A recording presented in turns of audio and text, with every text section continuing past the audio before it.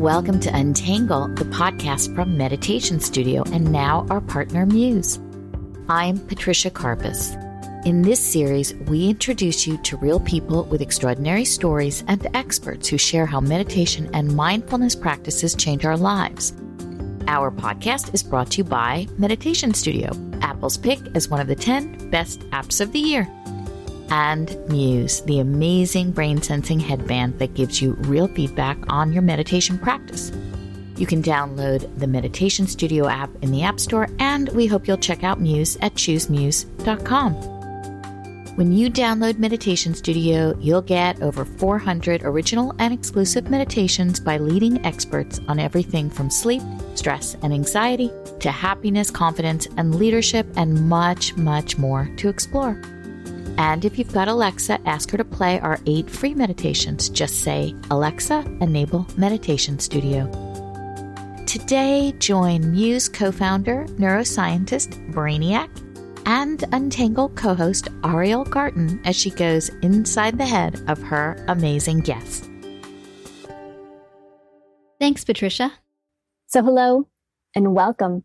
I'm Ariel Garten, and each episode we take you inside the head of neuroscientists, psychotherapists, and those who are skilled in the mental arts. And we learn both from their cutting-edge work and their own human experience how to manage the crazy in all of our minds. Today, we have some Christmas magic to share. Real magic.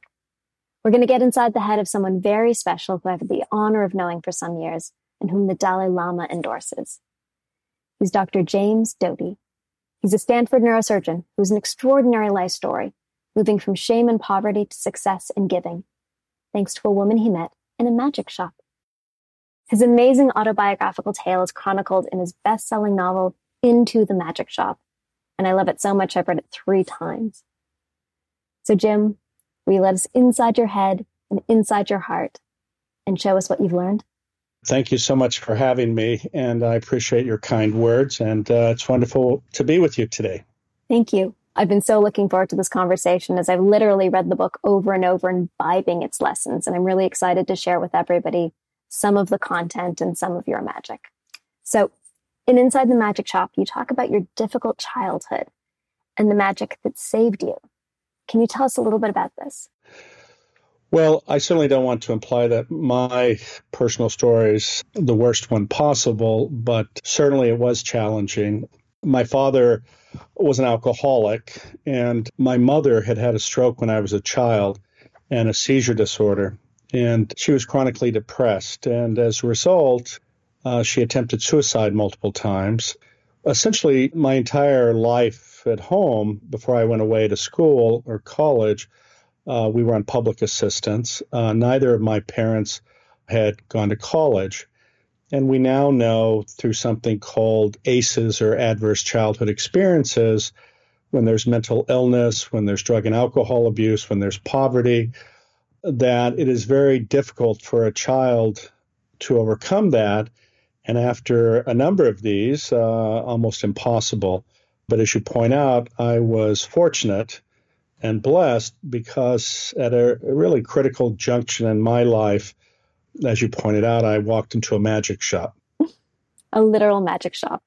So you really had the deck stacked against you. When you look at the ACEs study, you look at 1 or 2 or 3 critical events, you literally had all of them stacked against you. But somebody saw you, really, really saw you, and took you under her wing and showed you something beautiful. Can you tell us a little bit about what you were shown? Sure. And I think this in and of itself is a really important point, is that one individual who looks at you in a non-judgmental manner can make a profound, profound difference. When I walked into this magic shop, I was 12 years old. I was scared. I was angry. I was filled with shame. Realistically speaking, I had no future. And in great part, it was a manifestation of what I thought about myself. And oftentimes, as a child, when you're in these types of circumstances, you intuit that it's because you deserve to be in those circumstances. And you hear these messages over and over again that you say to yourself that you're not good enough, you're not smart enough, you're not worthy, etc. And then that becomes a self-fulfilling prophecy, especially when others buy into that narrative or support that narrative. Now, in this instance, though, when I walked into this magic shop, there was this, I describe her as an earth mother, and usually you have to be over 50 years of age to know what an earth mother is, since that's a term from the 60s. But she was this earth mother type in the sense that she had this radiance about her, and when she looked up, she had these glasses on the end of her nose and a chain around her neck holding them. She was reading a paperback book, and she looked up, and she had this radiant smile that was totally embracing. And as you know, one of the important things that we look for in our environments or in interacting with others is a sense of psychological safety. And I immediately felt comfortable. I didn't feel I was being judged. And the very nature of our conversation was one where I did not feel that she was looking down at me. I felt that she was talking to me as an equal, which isn't an experience at least I had had very often. And so that combination of the warmth, the smile, treating me, if you will, with respect and dignity, made me feel very, very comfortable. And it turned out she just happened to be there while her son, who owned the shop, was doing an errand. And we engaged in a conversation. And she actually asked some very penetrating questions, which normally I would have avoided answering or not answered. But in this instance, I did answer them truthfully. And after about 20 to 30 minutes, she looked at me in a very penetrating way, and she said, I'm here for another 6 weeks, and if you show up every day, I think I could teach you something that could really help you and even change your life. And that was the defining moment. Indeed. Yeah, you have this beautiful, beautiful line in the book where you say you came to the profound realization that it's not that you weren't important, it's just that the pain of those around you made it impossible for them to see you. Such a beautiful, beautiful line. I think it's true. Oftentimes, and certainly in my circumstance, my father had his own suffering, as did my mother. And while I don't doubt that they loved me, many times people who are preoccupied with their own suffering are looking at their situation and not beyond that, even though there are others who may need them. And I certainly would characterize that as my situation. Yeah. And so Ruth takes you under her wing and she teaches you something critically important. Can you tell us what it is that she showed you? Well, I characterize it in the book as Ruth's tricks.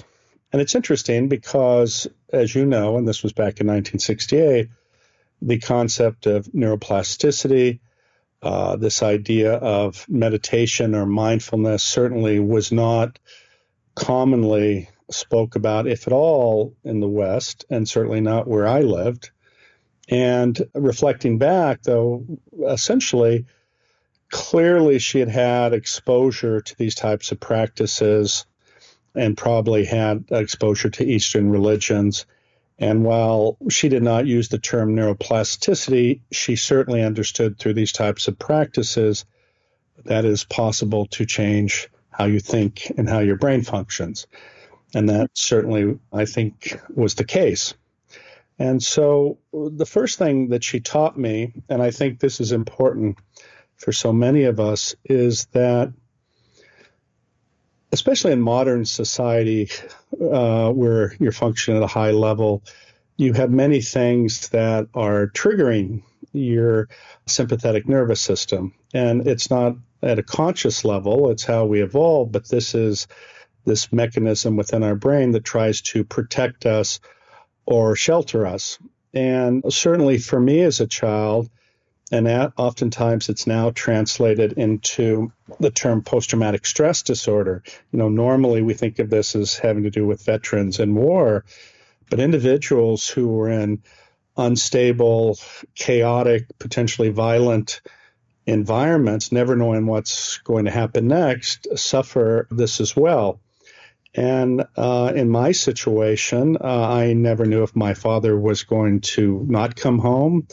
I never knew if I would come home and my mother would be unconscious.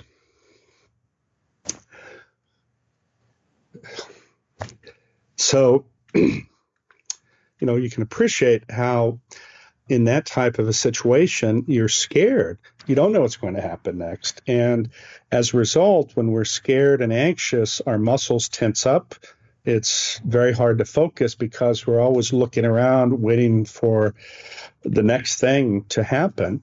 And your muscles are always tight. And, when you're fish swimming through water, whether it's clean or dirty water, and that's what you're in all the time, you don't even know what type of water you're in. And in my situation, I was in the situation constantly tense and scared and anxious, and I had no self-awareness of this, nor did I have a self-awareness that this resulted in me not being able to attend or be present.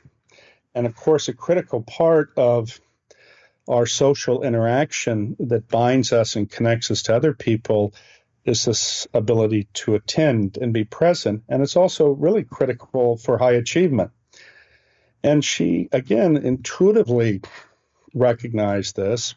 And basically, I would spend about an hour to an hour and a half with her in this back room of this magic shop. And certainly today, if somebody said, I'm taking a 12-year-old boy and he's going to sit with this older woman for an hour or two in this back room, it might not be appreciated. But it seemed perfectly okay. And in fact, it was. And the first thing she taught me was how to relax the body. And nowadays, I think we would use the term survey. I think this is what John Kabat-Zinn uses. And this is this idea where you sit, you relax or try to relax, but with intention, you go from your toes all the way up through your body while you're slowly breathing in and out and slowly breathing through your mouth, exhaling through your nose. And then you just sit there, and this ability to sort of consciously relax changes physiologically in you. It slows down your heart, your muscles relax, and you begin to have the sense of calmness. And certainly for me, being able to escape this chaotic sort of environment that I had created in my mind was quite unusual. And it took a while, as I talk about in the book. Frankly, initially, I thought this was craziness. And I was wondering, what the hell's going on and what's she doing? But after a fair amount of practice, I was able to do this and to sit up straight and be completely relaxed and to breathe slowly in and out. And suddenly I started feeling this sense of calmness and actually feeling good and feeling okay. And it was really quite special. So this is amazing. In the late 60s, you happened upon a woman who taught you mindfulness before the term probably was even existing. Exactly. So I was one of the first mindfulness people in the United States. And so what did this allow you to do once you learned to relax your body and calm your physiology? That in and of itself allowed me to attend, if you will, to be able to listen more clearly, to be present. And from that, she taught me what I call taming the mind, or Ruth's trick number 2. And what I didn't appreciate also was that I had, like so many of us, had a negative dialogue going on in my head. And the problem is that the way we evolved as a species, things that are negative have a tendency to be sticky. Very attractive, yes. Because negative things often mean danger. And so statements that are made, negative commentaries, self-generated negativity, negative emotions, they have a tendency to stay with us. And it's sort of like the saying, the truth travels slowly, but a lie travels, at light speed. And in some ways, these negative things stick to us much more than positive things. And as a result, certainly for me, I had created a negative dialogue in my head. And it told me I wasn't smart, I wasn't good enough, I wasn't going to be anything, and that I was responsible for my situation. And of course, this was a false narrative. The reality, though, is that when you tell yourself you cannot do something, by definition, it's not possible. You essentially give up your own immense, incredible power to this narrative or to others. I mean, how many times have each of us gone to a friend, somebody we cared about, and said, I have this great idea. In fact, it probably happened to you with Muse. We said, I have this great idea, and we're going to do this, and we're going to monitor brain activity and teach people how to control their mental state and help them. And people probably looked at you and said, that's stupid, or that's insane, or that's not possible, or it's never going to go anywhere, right? Absolutely. 100% happened. These are people you love and care about.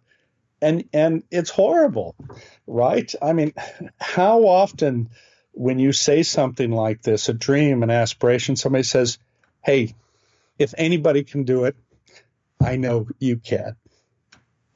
That is actually, I would suggest to you, a rarity.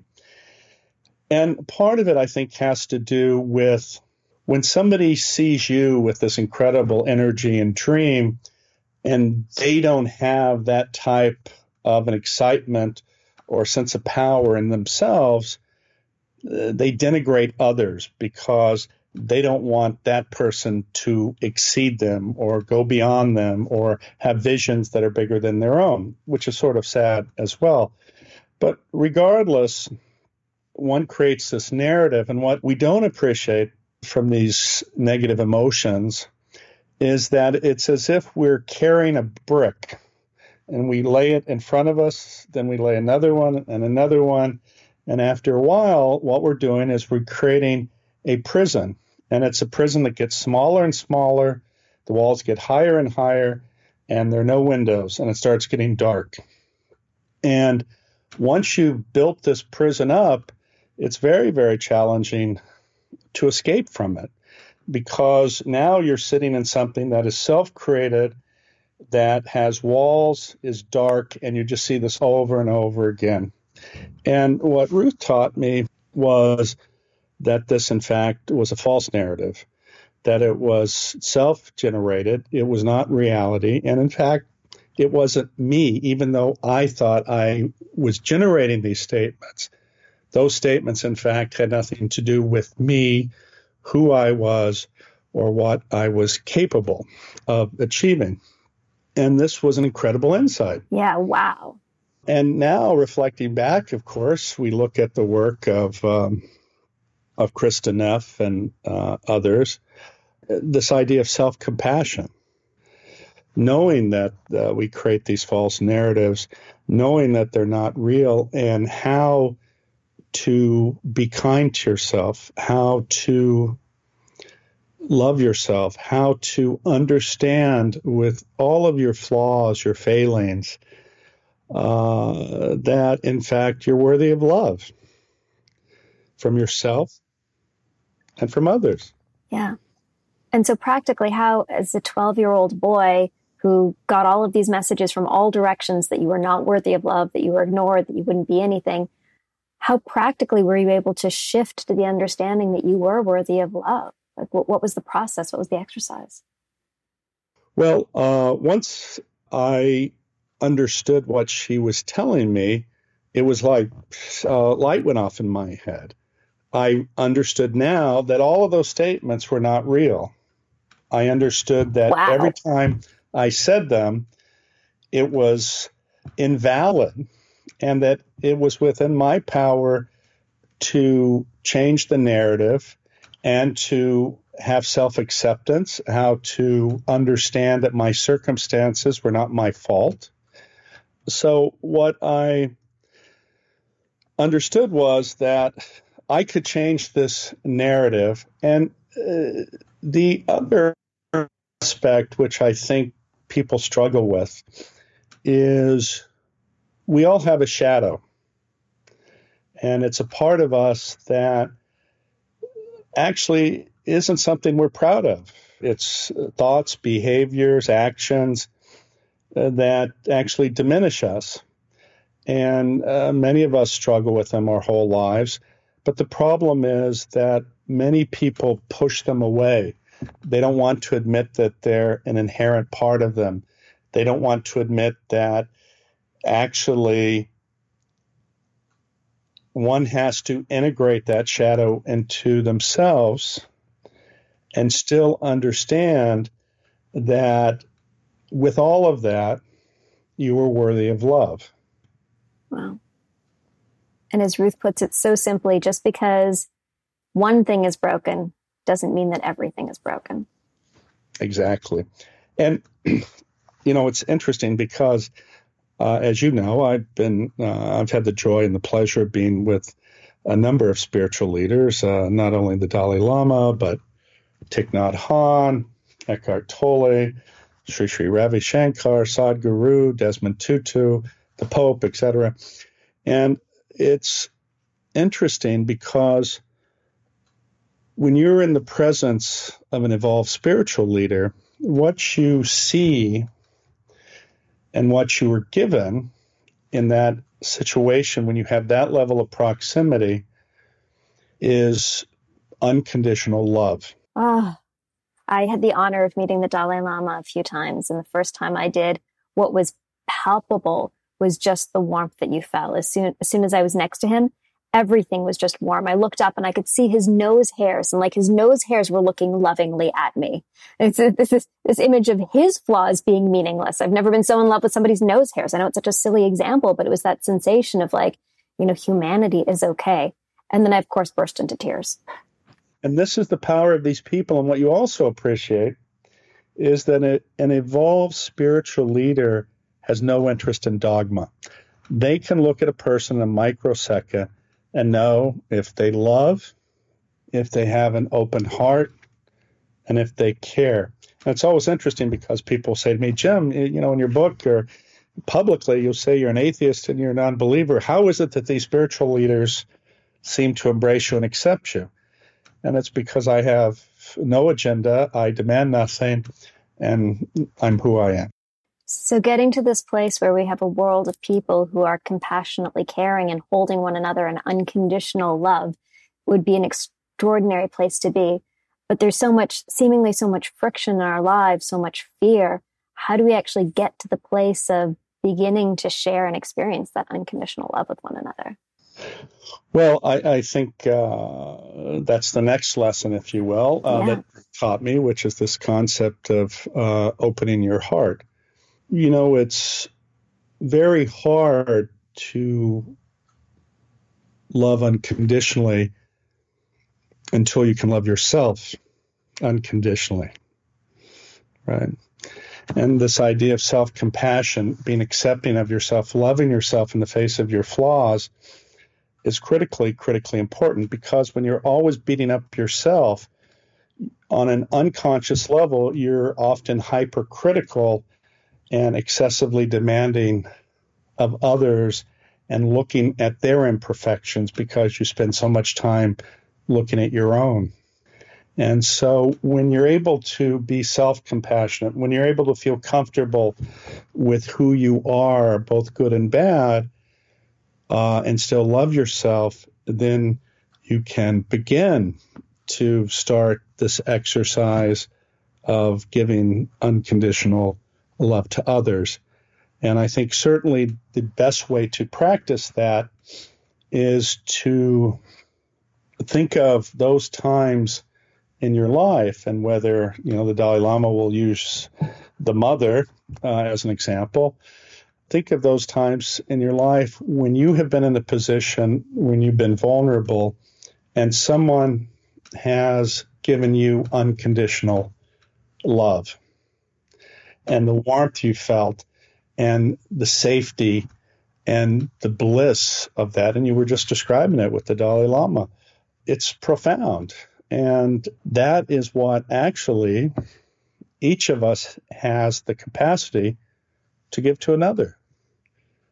And when you're able to give that beautiful gift to another with no expectation of anything other than wanting them to be happy, that's when everything starts changing. Wow.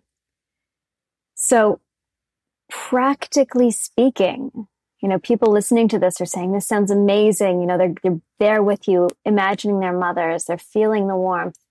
How do you actually practically do this? How do you practically bring it into your life every day and pay it forward every day?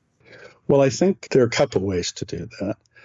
I talk about the alphabet of the heart in my book. Yeah. I came up with 10 letters of the alphabet, and those 10 letters were C through L. Compassion for self and others, recognizing the dignity of every person, practicing equanimity, this sense of evenness of temperament in the face of changing situations, practicing forgiveness, because so often we carry anger and hostility towards another, and it doesn't hurt those people, it only hurts us. You have an amazing line in the book that holding hostility towards somebody who has been hostile towards you is like drinking poison and hoping it kills them.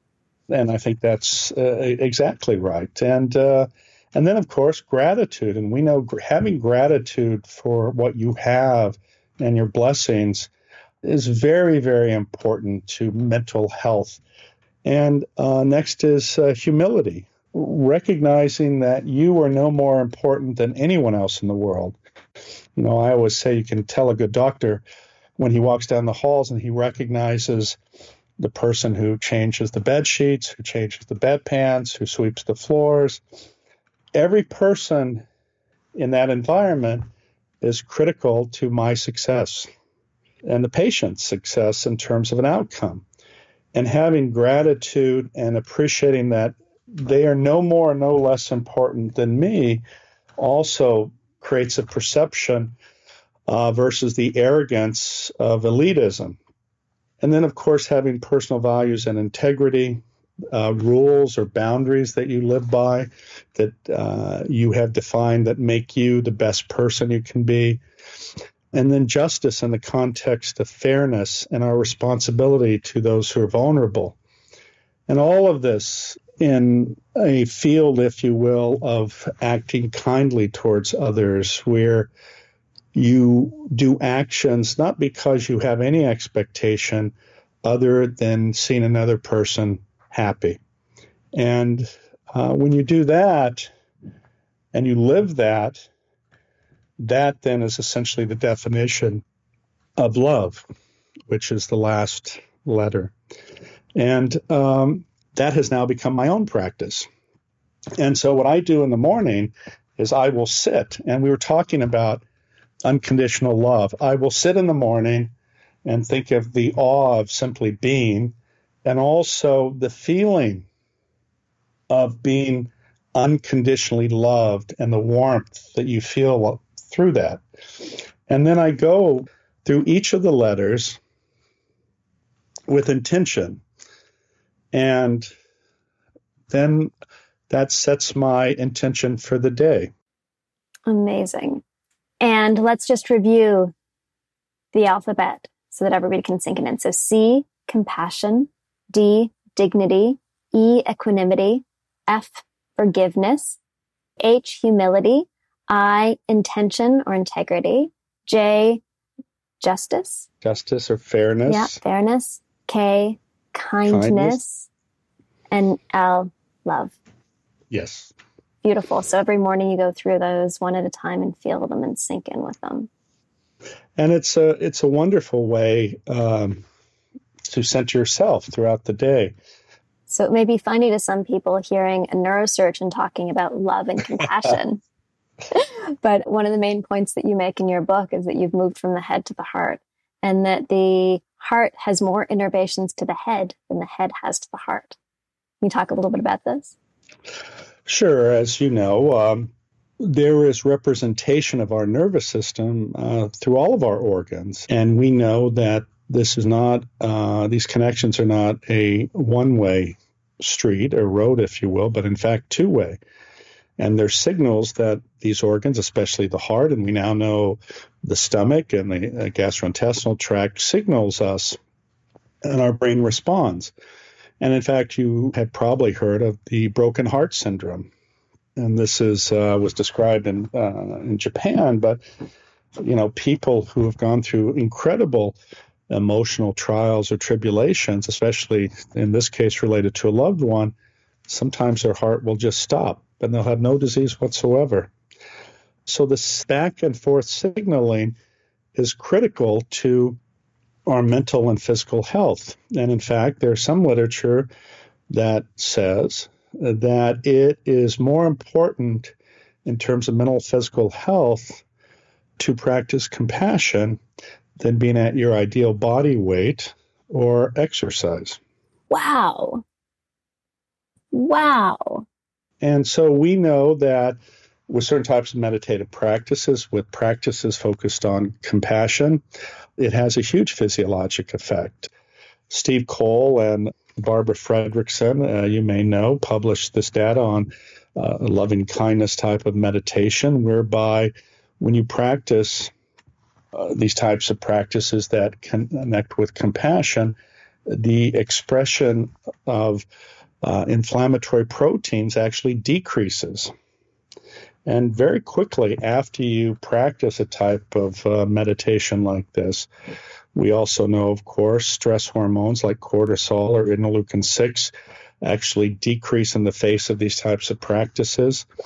And so overall, we see that this supports this concept that our best place to be, our best state, is when we care and when we love and when we connect and when we're compassionate. We're a social species. And if you look at how we evolved as a society and the creation of religion, essentially every religion has at its core compassion. So we now have multiple justifications for engaging in compassion. Both the way that it improves our own physiology, allowing us to relax, improving our nervous system, the fact that it may be better for you than diet and exercise. So if anybody ever felt like, this lovey-dovey stuff is for hippies, this, lovey-dovey stuff is for women, this lovey-dovey stuff is for somebody else, it's actually for all of us. It's what makes all of us physiologically and socially stronger. No, you're absolutely correct. And it's interesting because I think the fact that I have been successful as a neurosurgeon and at Stanford and have also been a successful entrepreneur gives some degree of credibility that these concepts are in fact real. And I have no problem being vulnerable or showing my own emotion. And it's interesting because some people think that, especially men, think that if you show that you hurt, that you're vulnerable, it's a sign of weakness. And it's interesting because, in fact, it's quite the opposite, isn't it? Mm-hmm. So I want to get back to your personal life story for another minute because it is so extraordinary in the lessons that it teaches. So you were in the magic shop and Ruth was giving you these lessons. You went from poverty to ultimately becoming a doctor. And then we wake up one morning in the book where you have $75 million in your bank account, the things that you have always wanted. Can you tell us about that and what happens from there? Sure. So as a 12-year-old, even though I heard what Ruth told me, and I went on to be very successful in a variety of domains, and I was never, if you will, wholly selfish, but my trajectory really was about me. And what happened is that I ended up being incredibly successful as an entrepreneur. I had a penthouse in the top of a building in San Francisco, a private elevator. I had Porsches, Ferraris. I was flying in private jets. I had been divorced for a period of time. I was dating beautiful women. And what's extraordinary about that is here, suddenly, everything that I thought translated into happiness, success, I would come home and feel empty and miserable. And I had everything, yet I had nothing. And I had never been, frankly, so unhappy in my entire life. having everything. And this is the problem with people. They look at others, they see the types of things that others have that I've been describing, and they have this false notion that, wow, if I just had that, that's going to make everything better and special, and it's all going to be great, and I'll be great, and I'll be happy. And what finally, if you will, allowed me to take the monkey off my back, which I realized after the fact was this monkey that was still the 12-year-old boy who had to prove that he was worthy, was actually when I lost everything. And over a 6-week period after the dot-com crash, I ended up essentially bankrupt and several $1 million in debt and had to sell everything. And it put me into this period of deep, deep reflection. And in fact, it took me back to relive all the lessons I had learned and to look at the trajectory of my life. And what I realized was that while I had never been bad, as I mentioned, I was more focused on myself. And at that point, having lost everything, being bankrupt, I decided that really what makes one happy is being of service and giving to others. And at that point, I had stock that I had acquired as CEO of a medical device company that had yet to go public. And I'd made some commitments to charity. And although I didn't have to live up to them, I decided that I would give all that stock away to charity. And even in the face of being $3 or $4 million in debt. And I signed it away. Wow. The company went public for $1.3 billion. And I ended up becoming this incredible philanthropist. I set up health clinics all over the world. I set up a program for AIDS, HIV, and children. I set up blood banks. I endowed chairs at multiple universities. In fact, at Tulane, my own university, I endowed the chair for the dean. I set up a scholarship, a multi-million-dollar scholarship, actually in the name of this woman who allowed me to be in a summer enrichment program. And it allowed me to set up the center at Stanford that examines the neuroscience of compassion and altruism, which I believe is now known throughout the world for the research we do and the work that we do. And it also allowed me to develop a relationship with the Dalai Lama, who's actually the founding benefactor of that center, and also for me to have really these extraordinarily and wonderful, profound relationships with different spiritual and religious leaders who've also given me the incredible gift of seeing the world also in a different way. And so here I had everything and had nothing. Then I had nothing and then had everything, which is an interesting paradox. Millions of dollars in debt, yet the ability to endow all of this, giving to others. Yes.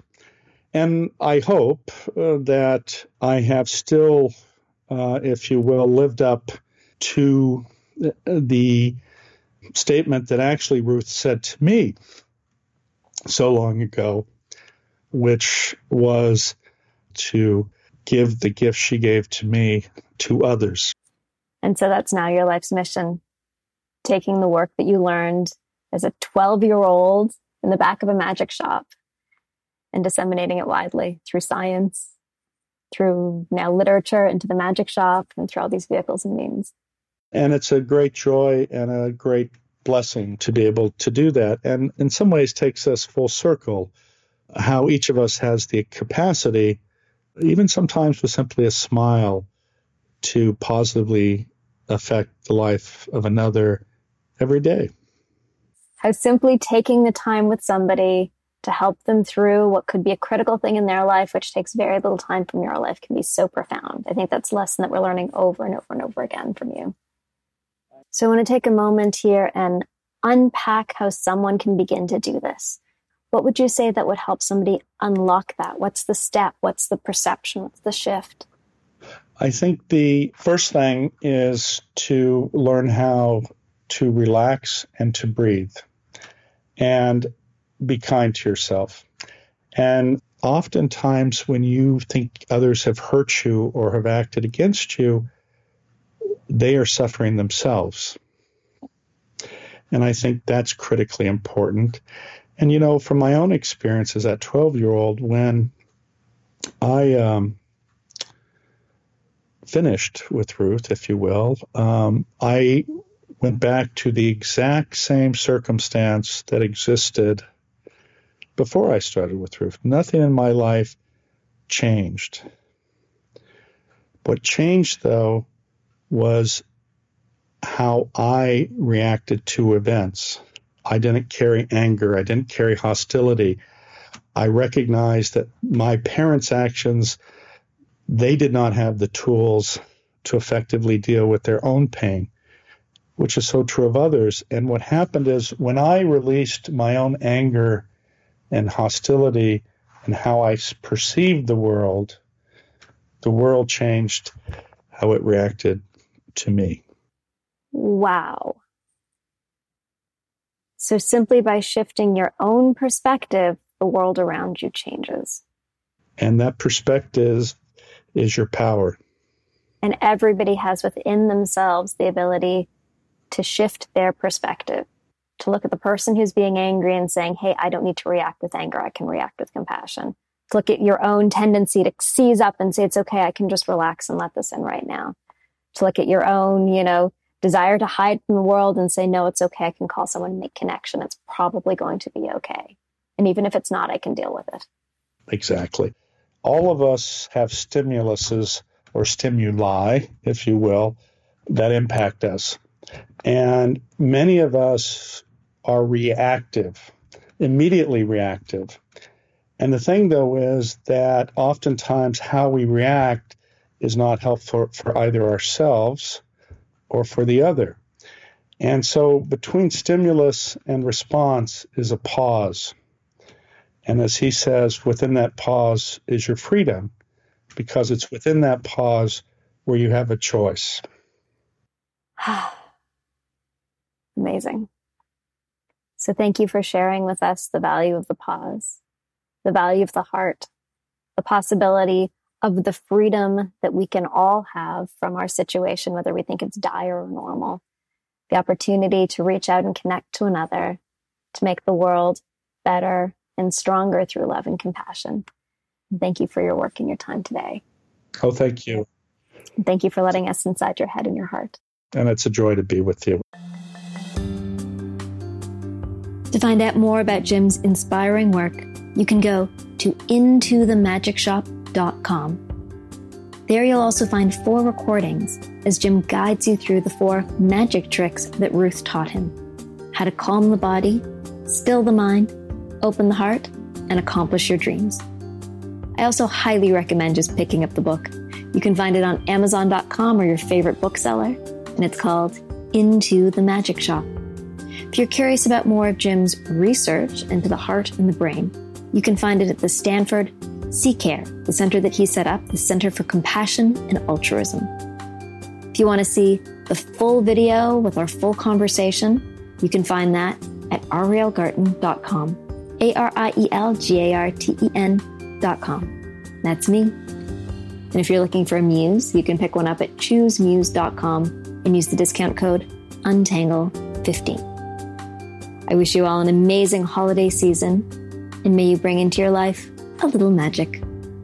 Till next week, when Patricia will be back with more Untangle.